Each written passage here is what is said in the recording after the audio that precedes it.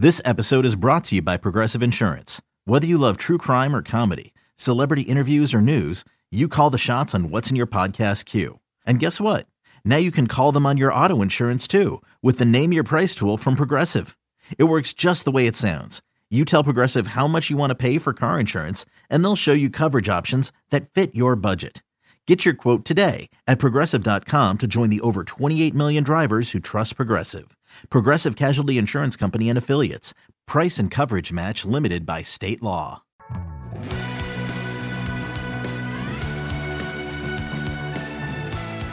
Welcome back to the MLB.com StatCast podcast. I'm your host, Mike Petriello, joined here by MLB.com national editor Matt Myers. It is only a few days before the winter meetings, and we've already had just a ton of moves this week. We're going to talk about them all. Nathan Eovaldi's a Red Sox, Patrick Corbin's to Washington, Paul Goldschmidt is in St. Louis, Carlos Santana has been finally traded, although I'm not certain this is the last trade for him. We're going to touch on Manny Machado's hard hit numbers, a quick note on Juan Nicasio, who is oddly interesting, and talk about the Giant Mets Mariners deal, and also a quick tease. We're going to have a special episode, a standalone episode. Early next week. Weird. Cool. I went and spoke to Adam Ottavino, who is on the free agent market, and we had a really interesting half an hour or so chat where we touched on a lot of different topics, including how he approaches free agency. Obviously, he did a lot of really interesting work last year with all the fancy cameras and Rapsodo, and it was a lot of fun. He was really interesting. So we're going to run that early next week, and then later next week, right after the winter meetings, we'll do a regular podcast where I assume the Mariners will have made 76 more trades. Let's start with Manny Machado. Yes, let's. I feel like all of the oxygen on the Manny Machado discussion is about hustle, right? Now, part of that's self-inflicted. He made the comment about Johnny Hustle, and, he had the incident with Jesus Aguilar at first base, and, that was probably not great for him, but does it feel like people have forgotten that he just had his best ever hitting year? Like, are we not talking about that enough? Because he did. He was great this year. Yes, I think so. I think part of the issue is that a lot of that happened for the Orioles, who were miserable. Yeah. And then he played well on the Dodgers, but I guess in the World Series, he wasn't that much of a factor. Then there were the hustle comments. So it's sort of like, in some ways, like the perception of him is kind of low. But I feel like we just went through this with Robinson Cano a few years ago, where like when he was a free agent, it was like, oh, he doesn't hustle enough. And like, say what you will about the size of the contract, the Mariners got everything they could have. Oh, yeah. I mean, they're happy to not have the next 5 years, I'm sure, but he has... I understand that this got interrupted by a PD suspension. That colors everything, but he has been an incredibly productive player and remains so. We'll get back to Cano later, but it's kind of the same thing. I agree, I hear you. So to me, it's like Machado. I mean, it'll be interesting to see where it ends up. Obviously, suitors like the hustle comments because it can drive down the perception and maybe like, make him come a little quote unquote cheaper, but he's still going to get a mega deal. Plenty of teams want him. And, the data that you've dug up about his hard hit rate is pretty impressive because it shows that he's actually kind of been improving. Yeah, somewhat. So as most of you know, if you've been listening to this show for a while, we define a hard hit ball as one hit 95 miles an hour or more. And we don't account for launch angle or anything in that because we're just trying to get to the hard hit skill. Obviously, it does matter what direction you hit it. But as you would imagine, a hard hit ball is a really, really good thing. Last year in the majors, all of the hard hit baseballs went for an average of .524, a slugging percentage over 1,000, and nearly 97% of home runs. You don't need fancy technology to know hit the ball hard, hit the ball hard, and good things will happen. If you hit the ball 94 miles an hour or below, 219 average, 259 slugging, hit the ball hard, good things happen. Same thing for Machado, who had a 559 average and a slugging percentage over 1,100 on hard hit balls. He has had the most hard hit balls in the 4 seasons of StatCast tracking by a lot. He led baseball in 2018 with 257 hard hit balls. That was 28 more than second place. He led the majors in hard hit balls in 2017 with 250 hard hit balls, 20 ahead of second place. And if you combine all 4 years, he has 957 hard hit balls, nearly 100 more than second place Mookie Betts. Obvious caveat here, he's been incredibly durable. He's had the most plate appearances. That certainly matters. But he hits the ball hard every year. And as you sort of alluded to, he's actually improved. I found this fascinating. He has had an uptick in his hard hit rate every single year. So in 2015, his hard hit rate was 41.9%. Then it was 43.6%, then 47.7%, and then 48.2%. That is really impressive. So I wanted to find out, well, has anybody else done that? And the answer is sort of. There have been 10 other guys, minimum 200 batted balls every year, who've had the same 4-year trend, but with a huge caveat. Some of those guys were just going from really, really bad to slightly less bad. Alcides Escobar, right? His high this past year was still only about half of what Manny Machado's was. That's not really what I wanted to find out. So what I did was I found guys who started from at least a league average hard hit rate in 2015, and I wanted to know those guys. How many of those guys improved each year? There's only 4 of them, and what's interesting to me, all 4 of them are relevant in this year's free agent or trade market. Machado, right? JT Realmuto is one of these guys. He went from 34% in 2015 up and up and up to 41% this year. Marwin Gonzalez, we've talked about a lot, is one of those guys. And interesting, Avisail Garcia is one of those guys. He just got let go by the White Sox, and his problem is that his strikeout percentage jumped enormously this year. You can't make hard contact if you're not making contact, obviously.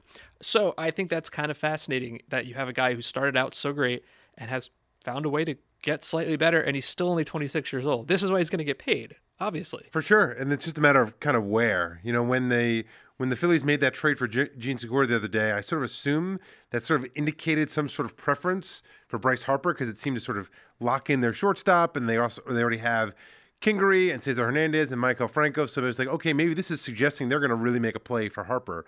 But our Phillies beat reporter Todd Zalecki has said that has written that it seems like that's not really the case, and that they may actually still prefer Machado. And none of those guys is so good that it's a kind of a deal breaker. I mean, Kingery just had a bad year and had a contract extension. Really bad year. So he's hard to trade. Cesar Hernandez you could trade. Michael Franco you could trade. And you could put Segura. Segura has played 1 full season at second base. You could easily sign Machado, play him at short, maybe convince him to play third, keep Segura second. There's a lot of options, so I think that Machado's still in play there. Well, as you kind of alluded to, there's a lot of flexibility there. So the goal here is to add Manny Machado. The other pieces will fall where they may. It's hard to trade Cesar Hernandez. I think he's an undervalued player. There's just so many second basemen out there right now. You can get Jonathan Scope for free. Brian Dozier is going to be like a 1-year deal type. You can shoot a little higher for DJ LeMahieu. There's a lot of second basemen available. Daniel Murphy's out there if you still think he can play the position. But I agree with you. The Segura trade does not preclude the Phillies from getting Manny Machado, and I still feel like they're going to get one of them, Harper or Machado. Yeah, and they kind of need to, right? Right. If you look at the projected standings on Fangraphs from Steamer, they've got the Phillies in 4th place with 78 wins. Mets, Phillies, Nationals, and Braves have all made enormous moves so far this winter, and I expect there's going to be more. One of those teams is going to finish in 4th place. That's amazing. Yeah, and right now they the Phillies peg for 4th, but you have to assume they're going to get one of these big bats. They'll probably sign a pitcher too, my guess. So it'll be interesting to see kind of where they end up. There was thoughts of them being on a pitcher. A lot of the free agent pitchers, Eovaldi never really linked to them. And Eovaldi came off the board today to the Red Sox. It's a new home, which is also his old home. He signed for 4 years and $67.5 million. I guess pending physical could still... Sure. This all came out about 2 hours ago. And Matt and I sort of had the exact same reaction. Imagine a year ago telling someone that Nathan Eovaldi, and a year from that point, would get $67.5 million and basically deserve it. Because if you look back on his career trajectory, it's been really interesting. He was a high draft pick by the Dodgers, came up in 2011 and hadn't had much opportunity. Traded for Hanley Ramirez, which I remember that was an interesting trade. Spent the next 4 years being like okay, but not great for the Marlins and Yankees. Like this kind of guy who had elite velocity, but no movement. We've been talking about him for years. And he had that weird year with the Yankees where he had like a really good 1-loss record, but like a really mediocre year. Blew out his arm in 2016. Didn't pitch at all in 2017. Signed this deal with the Rays for 2 years. Had more surgery to start 2018. I think we forget that. He didn't come back until like 2 months into the season. Was pretty good for Tampa. Traded to Boston. World Series god, as we all remember. Finally got this cutter that he'd been tinkering with for years to work. And now $67.5 million. It's fascinating. I mean, you can't just look at his career path and say this is what you're going to get going forward. Because I think on skill, he's better now than he ever was. We saw that. He throws 100 miles an hour and he's got a second pitch. It's all about whether he's going to stay healthy. But I guess that's sort of baked in because if he wasn't, if you didn't have that worry, he's probably $120 million. For sure. He's never, his career, I guess back in 2014, he threw 199 innings. But, this year he threw 111. In 2016, he threw 124. 2015, he threw 154. And obviously the expectations for starters have changed. I don't think the Red Sox signed him expecting him to throw 200 innings. No. There's been some murmur of like the baseball like nerd sphere of like maybe the qualifier number should be lowered because like I agree. The fewer number of people very few people throw even 162 innings anymore. And this is like the class of pitcher we're talking about, the guy who can be effective, but you sort of have to, like we've talked about Rich Hill a lot on this podcast over the years. Like the guys you sort of have to build in, okay, a couple of, maybe a DL trip or two, miss a couple starts. That like he's probably only going to pitch 140, 150 innings, and that's a feature, not a bug. Yeah, people can't look at it in terms of number of DL trips. It's the severity of those. Like if he goes on the DL 3 times next year, I think people will freak out. But if each time it's for 10 days and he misses 4 starts, who cares? If he goes on the DL because he hurts his arm and he's out for 4 months, that's obviously a larger problem. It's kind of like, I don't want to say the beginning of a trend, but we're seeing some other guys be thought of this way, right? Like Garrett Richards. I think the Padres just signed him. We love Garrett Richards on this show. They're hoping this is going to be him the next year. He's going to miss 2019 and hopefully come back. He just got a 2-year deal from the Padres. Yeah, and Andrew Simon wrote about Nathan Eovaldi, right? And he kind of did some research on some similar guys who we might think of in this way. Yeah, the first guy he wrote about who makes perfect sense is Michael Pineda, who last year signed one of these deals with the Twins and who's going to come back this year. And if you look at Michael Pineda, he was, by some measures, one of the most effective pitchers in baseball before he got hurt. This is the stat that Andrew Simon pulled out in the piece that he wrote. Of the 78 pitchers who threw at least 400 innings from 2015 to 2017, Pineda had the 10th largest difference between his strikeout and walk rates, ranking just behind Jacob deGrom. He also suffered one of the largest gaps between his ERA and his FIP. So here's a guy where there's like, he showed, throws hard, big slider, actually a very kind of a similar profile to Eovaldi, who's seen some like big differences between his performance and his results, and the kind of guy that if like the Twins are going to sort of be a little bit surprising this year, he could be a big part of it, and the kind of guy that next year will be a free agent and suddenly like looks a lot more appealing. Like the comp between Pineda and Eovaldi, I think, is like kind of a perfect one for a variety of reasons. A couple of other names he pulled out. Drew Smiley, who just got traded, who had also just signed one of these deals and just got traded. He's now going to be with the Texas. We've talked about him before. High spin fastball guy, generates a lot of strikeout swings and misses up in the zone and a lot of pop ups when he's healthy. But he's going to be pitching in presumably a low pressure environment for a kind of a middling Rangers club. That's a very friendly way to put it. I have more faith in Pineda sort of being able to come back because he's sort of been less. I feel like he's sort of been less injury prone over his career than Smiley has. Another name he threw in there was Tyler Thornburg, who's a reliever, but has had his own share of like kind of injuries and was a guy who before he went to the Red Sox in the Travis Shaw trade a couple years ago had been a really effective reliever with the Brewers and will be a free agent next year. Speaking of hilarious career trajectories that turned into big contracts, Patrick Corbin signed with the Nationals, $140 million. And if you think about the way his career has gone, it's a little bit different than Eovaldi's, but not insanely so. In 2013, he was an all-star. People forget he was actually pretty good all those years ago. Blew out his arm in 2014, came back in 2015, pitched only half the year. 2016, he pitched so poorly he got demoted to the bullpen for the last 2 months. 2017, a pretty solid, uninspiring season. And this last year, he was number 5 in the NL Cy Young voting. He was an all-star. Now he's going to be on the Nationals. And I sort of look at this, Corbin and Eovaldi, I think are the 2 best pitchers who are on the board. I know some people would put Keuchel above one of them, but I'm kind of the low man on Dallas Keuchel. He's fine. He just doesn't excite me. I think there's a little bit, if you were looking short term, just for 2019, you could probably put Charlie Morton in the conversation with Eovaldi. Okay, that's fair, but he's not going to get more than like a 1 or 2 year deal. And the Nationals, I think, kind of surprised me how much they needed pitching depth. Okay, Scherzer's great, obviously one of the 3 best pitchers in baseball. Strasburg has the capability to be, but has been more very good than elite. And then after that, it's Roark, Joe Ross, and Eric Fetty, which I guess, those are fine names, but you don't want to start the season with that trio. You want some of those guys in reserve. So they really did need Patrick Corbin. They might still need another starting pitcher. And he was legitimately very, very good last year. He was one of, if you look at the 189 pitchers who threw at least 100 innings in each of the last 2 seasons, he had the 3rd largest increase in strikeout percentage. Garrett Cole, number 1, Blake Snell, number 2. Patrick Corbin up 9.2 percentage points from 21.6 to 30.8. That is because his slider is fantastic. It is an elite pitch, and he's one of these guys that we've seen all across baseball who they don't have to establish the fastball anymore and then work off of that to use their pitch. Whatever your best pitch is, you just use it. You're going to hear a lot of that if you listen to my Adam Ottavino interview, because this is a guy who loves his slider. It's like the exact same thing. And I think the story with Corbin a little bit last year is he got off to this great start, and then his fastball velocity dropped, and everybody was terrified by this. In April, his fastball was 92.4. In May, it was 89.3. That is horrifying, especially from a guy who's had arm injuries in the past. But it did actually slowly work its way back up. So by the end of the season, it went up a little bit each month. By the end of the year, 92 miles an hour. And I really like Patrick Corbin. I think he's a good pitcher. I have a hard time finding what makes him great, though. Like, I know he throws his slider a lot, and I know the slider gets a ton of strikeouts, but the data is just, it's weird on it. Like, it does not have above average horizontal movement, and it does not have above average vertical movement. It's not thrown an insane velocity. I assume there's something to be said about deception from the left-hand side. That's got to be part of it.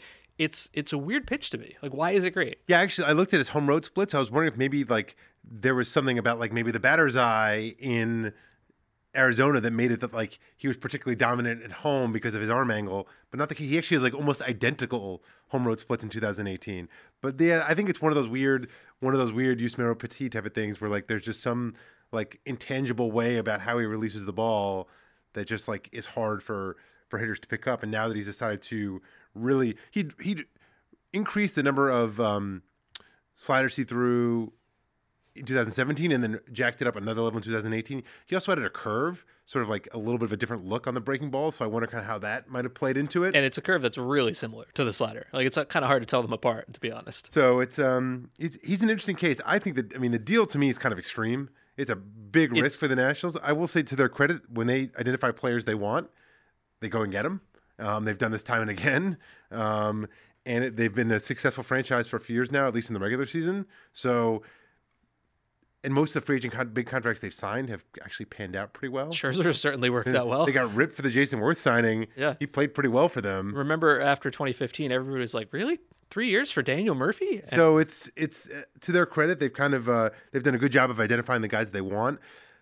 The secondary cost of this is huge because they went over the luxury tax last year. They're giving up 2 draft picks and $1 million in international bonus pool money. So this is a big hit for rebuilding their farm system. That is the part of the luxury tax I pay attention to. I could care less if a team goes over and has to pay the tax, but then you start losing draft picks and the ability to spend on those draft picks. That actually hurts. So I guess to me, it's like they could have signed Happ for like a third of the money for a 3-year deal and not given up any of the draft picks. And I'm not that confident that Eovaldi Corbin's going to be that much better than Happ this year. Well, he's younger. He's quite a bit younger. For sure. But I think that in terms of like, you can sort of like manage your risk a little bit. But, I think we talked about on the show last week, they were already considered the NL East favorites per Steamer before this. This actually just kind of cements that. I still kind of think they might end up with Harper. In which case they're we've been talking about that for a long time. In which case, like, then they're like, maybe the best team in the National League. Well, I wouldn't go that far quite yet. But no, it is interesting. I mean, this contract, I think, is largely a function of timing. Like, he was clearly the best pitcher available coming off a great year. But I don't think of him as, like, one of the 5 best pitchers in baseball. He's not Scherzer, And I think he was boosted by the fact that there were none of those guys out there this year. And as you said, credit to the Nationals for finding the guy that they targeted and spending to get him because he's a big help. And I guess if the season started today, I probably would pick the Nationals. I wouldn't feel great about it. But we talked about this like 2 weeks ago. I've got a lot of questions about the Braves. The Mets, good first start. They still need to do like 6 more things. The Phillies, good first start. Still need to do like 6 more things. One of those teams is going to finish in 4th place. I can't wait to watch the National League East this year. It's going to be a blast. Another move was made in the National League. Paul Goldschmidt, Corbin's former teammate, St. Louis Cardinals. And so that's there's a lot happening both with the Cardinals and also with the Diamondbacks team that they've left behind here. But here's the trade. Goldschmidt, who has 1 year remaining on his contract, to the Cardinals for catcher Carson Kelly, starter Luke Weaver, and minor league second baseman Andy Young. So Carson Kelly, I think, I want to take a step back for a second. I think I like this deal for both sides. Like, that's my hot take. It seems like a fair deal for both sides. That's not what people want. That's what I feel. All of us, a slight tangent on this point. Like, I think it's kind of funny the way people react to these trades. Like, I saw when the Mets Mariners trade was first reported, and there was like some reports like apparently Jerry Dipoto was giddy about this trade. Like, man, the Mets got fleeced. It's like, well, it's possible that both GMs could be giddy about a deal. Like, in a perfect world, both sides should be happy with it. In a perfect world, both sides should be giddy about a trade that they made. So in this case, it's kind of the same thing where it's like, this seems to work out. This seems to make sense for both sides. Yeah, I mean, for 1 year of a first baseman, even one as good as Goldschmidt, you were not going to get a top star level return. That's just not the way it works. And what you got was a pretty decent right-handed starter in Luke Weaver, who had a pretty lousy second half, but you can slot him in the rotation right now. Carson Kelly has been ready for like 2 years, but Yadi Molina has always been in his way, so he can start pretty much right now. And for the Cardinals, they've got a lot of guys like Luke Weaver. They have another catching prospect right behind Carson Kelly, so that makes a ton of sense. I think, the question is, should the Diamondbacks have just held on to Goldschmidt and tried to go for it this year? But I also remember how much we all killed the Orioles for not trading Machado last winter and then getting like an okay return at the deadline. If you had decided you couldn't extend Goldschmidt, which that was the optimal outcome, then I don't know what you would have expected them to do. Like, you needed to trade him now and not in 5 months. Yeah, they also got a competitive balance round B pick, which is like, in the 60s or 70s. And they're also going to get they're getting draft picks pick for Corbin leaving, and they're going to get another draft pick when Pollock signs elsewhere. So they're going to end up with like seven of the top 75 picks in the draft this year. So they're in really good position. I know this is not necessarily what Diamondbacks fans want to hear right now, but they're like in really good position to add a lot of talent this June. And it's going to be a bit of a rebuild, but like suddenly like they're going to basically add like a new like top 20, 7 of their top like 20 prospects are going to like be coming in June. Yeah, and I think this day was always coming because Corbin left, Pollock's a free agent, Goldschmidt was going to be after one more year. It was never possible they were going to sign all 3 of those guys to stay, I wouldn't think. Yeah, the question is what if they can trade Greinke and what that might look like. Yeah. And, maybe we just talked about the starting pitching market. Maybe having a guy like Greinke out there. This is why it almost makes sense for Cleveland to talk about trading some of their guys. There's not a lot of starting pitching left other than Happ and Dallas Keuchel. Okay, so Goldschmidt had kind of a weird year, right? He got off, if you remember, to a really, really slow start. Last year, his April and May were just really poor, but he hit like himself after that. And his home road stats were really interesting. If you look at his splits from last year, at home, 238, 363 on base, and a 420 slugging. On the road, 339, 415, and a 638 slugging. Those are massive differences. Now, I do think when we look at a number, let's say like weighted runs created plus, it doesn't capture that fully because the Humidor came to Arizona last year, and it changed that park from like the second best hitter's park in baseball to something neutral-ish, slightly pitcher-friendly. Like, that made an enormous impact. So if you were to look at, let's say, some single-year comparisons, which I found on an article on Fangraphs today, he might be moving to a slightly worse hitter's park in St. Louis, even from what the Humidor version of Arizona was last year.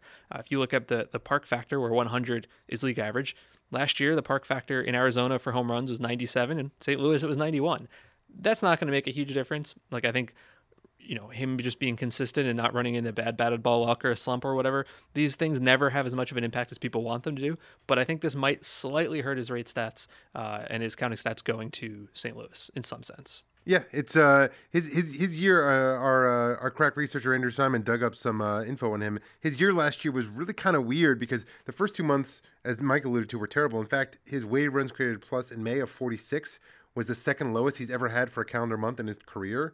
But then June was 214, which was the second best he's ever had in his career. And then July was 194, the 5th best he's ever had in his career. And it actually seemed like in the first 2 months of the season, he was falling behind in 0-1 counts a lot, which in March and the first through May, he was falling behind 0-1 61.6% of the time, which was the highest of any everyday player in baseball. And then in June through October, it was down to 46%, which was basically one of the lowest in the league.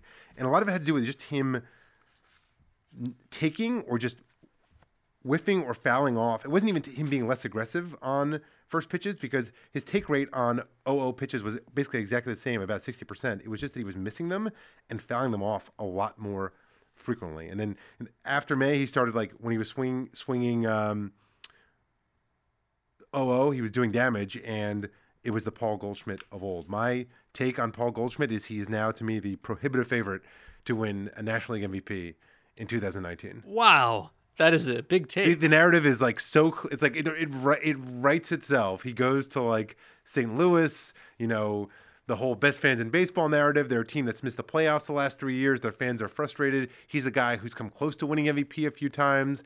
If the Cardinals make the playoffs next year and Paul Goldschmidt has anything resembling a Paul Goldschmidt season, he is winning National League MVP. Okay, well, I'm going to hold you to that when we make our predictions in late March. It is interesting the domino effect this has for the Cardinals, right? So Goldschmidt's going to come play first base. Well, the Cardinals had 2 first baseman types last year. Matt Carpenter, I assume, will play third. Judd Jerko to the bench / traded / second. Jose Martinez to probably traded. He can't play the outfield. We love Jose Martinez on the show. He cannot play the outfield. Future Tampa Bay Ray Jose Martinez. Oh, I mean, I was just about to say, any AL team that's sort of like lurking that thinks that they can make a run at a wild card spot, like how are you? The Rays are the perfect. There was a report, and I unfortunately just cannot remember who had it this morning, that said that the Rays were also in on Paul Goldschmidt, which makes a ton of sense. Well, get the next best thing. Go get Jose Martinez. We've talked about Nelson Cruz for them, but like it's almost weird that they didn't throw Jose Martinez into that Tommy Pham trade this summer. But yeah, no. But like thing is, even if you're a team that's even like a step below, that's like lurking for maybe a run this year or the year after, like the White Sox or the Twins, like the team that wants to compete soon, like Jose Martinez, he's basically in his prime. He's got a few more years of team control. He's a weird guy because he's like 30 with 5 years of control left. So I would think that there'd be a few teams that would be interested in him. I saw there was a couple Jose Abreu trade rumors out there. I could easily see them trying to move Abreu and bring in a guy like Jose Martinez. There's just a lot of places. I'm fascinated to see where he gets traded. The Astros would be another team. Yeah, but like these other NL teams, like this has to be the beginning for the Cardinals. Like this. The ripple effect this has on the roster has to lead to other things. Like they got to get rid of Martinez. I don't actually love Carpenter at third. But I guess if you're assuming, I know they want to sign Goldschmidt long term, but who knows if that happens. So maybe you think you've got Goldschmidt for 1 year at third, and then you move him back. Like they had so many defensive problems last year. That is a concern to me. And what they really should do is still go sign Bryce Harper. This is a really right-handed lineup, so Goldschmidt doesn't help with that. They need a big lefty bat. They need to get Bryce Harper. That is my team where I think Harper should end up. I don't think it'll happen. What about like I think Mark Feinstein wrote about this, a Dexter Fowler for Kyle Seager bad contract. Wow. Trade. But wait a minute, then where are you playing Matt Carpenter? That's a good point. You can't have every corner infielder. That's fair. Speaking of somewhat limited first base DH types, Carlos Santana, who has been sort of a celebrity cause on this show for some time, finally got traded. He went to Seattle. I've understood most of the Seattle trades. This is the one I didn't really like, the Segura trade. I just didn't like the way that played out for Seattle. It's really hard for me to see him, Jay Bruce, Ryan Healy, and Dan Vogelbach all coexisting in the same organization. But he's there for now. He's someone you can put out on the field. We've talked about this. He had a terrible first month. After that, he was basically the same Carlos Santana he always is. He signed for 2 more years. You could see him getting traded to any of those teams we just talked about, Tampa Bay, Minnesota, wherever. But you had an interesting argument here that the Mariners offense might just keep him. Is that what you're trying to say? Well, no, actually I'm not sure he'll ever taking it bad for the Mariners. That said, and this is I will hat tip the Joe Sheehan newsletter on this one. He made a great point. He said one of the quirks of these deals that the Mariners have made the last couple of weeks, and you'll include the Alex Colomé for Omar Narvaez trade, is that they may have accidentally upgraded the offense because they're basically, yes, Cano was good and Segura was good and Nelson Cruz is good, but Santana and Narvaez are representing huge bumps in on-base percentage. They got very little OBP at a first base or catcher last year. Now the pitching is going to be terrible. Paxton's already been traded, but I went and looked, and if you look at the Steamer projections right now, Steamer actually projects the Mariners to score slightly more runs in 2019 than they did in 2018. So when I saw without Cruz or with their current lineups, when I saw Sheehan write that, I was like, could that be true? And then I went and looked it up. And last year they scored 4.18 runs per game, and right now they're projected to score 4.32 runs per game. Granted, they're projected to allow 4.76 runs per game, up from 4.39. So yes, their run prevention is going to be a lot different, but they were a bad OBP team at a couple of slots, like really bad. And Santana and Narvaez are 2 of the best OBP guys at their respective positions. So right now their offense is actually kind of serviceable, especially when you factor in that Kyle Seager is probably going to be better than he was last year because, frankly, he can't really be any worse. So it's just a fun thought exercise about how they may have accidentally kept their offense level, but I still think Santana's a good trade bait because, as we've talked about a lot on this show, he still has a lot to offer. Here's a fun game. Is Felix Hernandez going to start on opening day in 2019? I think they will end up trading Mike Leake, right? So Paxton's gone. Sheffield will probably be in the rotation. You think yes? Why not? So bad last year. He's so Felix. Bad. He's Felix. Why not? He was so bad last year. One of the other guys who was in this trade was Juan Nicasio, and he is kind of a relatively minor piece. I think he was put in to balance the salaries more than anything. But I looked at his numbers briefly, and they're so wild that I just had to talk about them. He had a 6 ERA last year. 6. That's bad. That is obviously terrible. However, he had a 53-5 strikeout to walk, which is insanely good. He had a 2.99 fielding independent pitching. And if you look at our upcoming StatCast ERA equivalent tool, he had a 3.15 StatCast ERA, and he had a 6 actual ERA. So I think a lot of people see that and they go, this guy's a bum. He had a 6 ERA. It's not actually true. And as you would be unsurprised to learn, it sure seems like a lot of it was just atrocious batted ball luck. He had a 4.02 batting average on balls in play. If you go back to the end of World War II and you look at any pitcher who threw as many innings in a season as Nicasio just threw, which was 42 innings, there were nearly 20,000 pitcher seasons. He had the third highest batting average on balls in play allowed. Now, BABIP is not just about luck. You can be giving up crushed baseballs, and certainly that can matter too. But he had he also had the largest gap between expected weighted on base and actual weighted on base. He had a 273 xWOBA and a 349 WOBA, and that is accounting for batted ball quality. That was the largest of 438 pitchers who saw 150 plate appearances this year. For the record, the two guys who had worse BABIPs, 2013, Jose Majares for the Giants had a 410. 1994, Jim Converse, who I can honestly say I had never, ever heard of, had a 405 for the Mariners. That's how you get a 6 ERA, and it's probably going to be better this season, I would think. Although the Phillies defense, who knows? Yeah, it's a nice pickup for the Phillies, and that's sort of the deal that they can kind of make. They've talked about how they're ready to kind of spend some money, and they can just sort of make deals and not have to worry. They sort of, Nicasio is making a little bit of money, but they take him on despite the bad year he had, and he's probably going to be a big part of their bullpen this year. Yeah, I always like it when you can look at a big number like that and say, wait a minute, hold on. And then the final move that's happened in that division, we haven't really talked much about the Cano-Edwin Diaz trade. We talked about how Cano may be traded, and I think we talked about how Diaz may be traded. Yes. But that was all before this trade actually happened. And as I think I said on Twitter, I've changed my opinion on this one about 75 times, which I think makes it valid for both sides. Like, there are reasons to like it for both sides, and there's reasons to hate it for both sides. And I understand, Mets fans aren't thrilled about giving up the number 6 overall draft pick for a 35-year-old, 36-year-old. And I understand that Mariners fans aren't thrilled about the team they may have to watch this year. But I think there's some validity to it all around. Start with the Mets. I think I'm on board, assuming there's like 6 more moves to come, because they were not a win now team and they're acting like a win now team. Yeah, they still need to figure out catcher, and whether that's sign Grandal or trade for Realmuto. I'm not really sold on the Realmuto rumors because it seems like they'd have to give up maybe Conforto and Nimmo. I don't know why Conforto's got 3 years of team control left. Nimmo's got 4. I could see Nimmo appealing a little more because of that extra year. Yeah, that seems like a downgrade unless you're going to go sign Pollock. But then again, Pollock has got injury issues of his own, and then you're just kind of adding a lot of payroll. It seems like a lot of spending a lot to give up a lot of cost control talent. I don't really get that, but I'd have to imagine they're going to sign at least one of the like good relievers out there, maybe 2. So here's our bullpen right now: Edwin Diaz, who's phenomenal, right? One of the 5 best relievers in baseball. Seth Lugo, who was very good last year. Robert Gesellman, who was very good last year. Is their 4th best reliever right now Paul Sewell? Like, it's grim after that. Yeah, no, I think I could not agree more. So it seems like, whether or not they're willing to go to get Ottavino and Britton or Ottavino and Miller, they should probably target one of the lefties.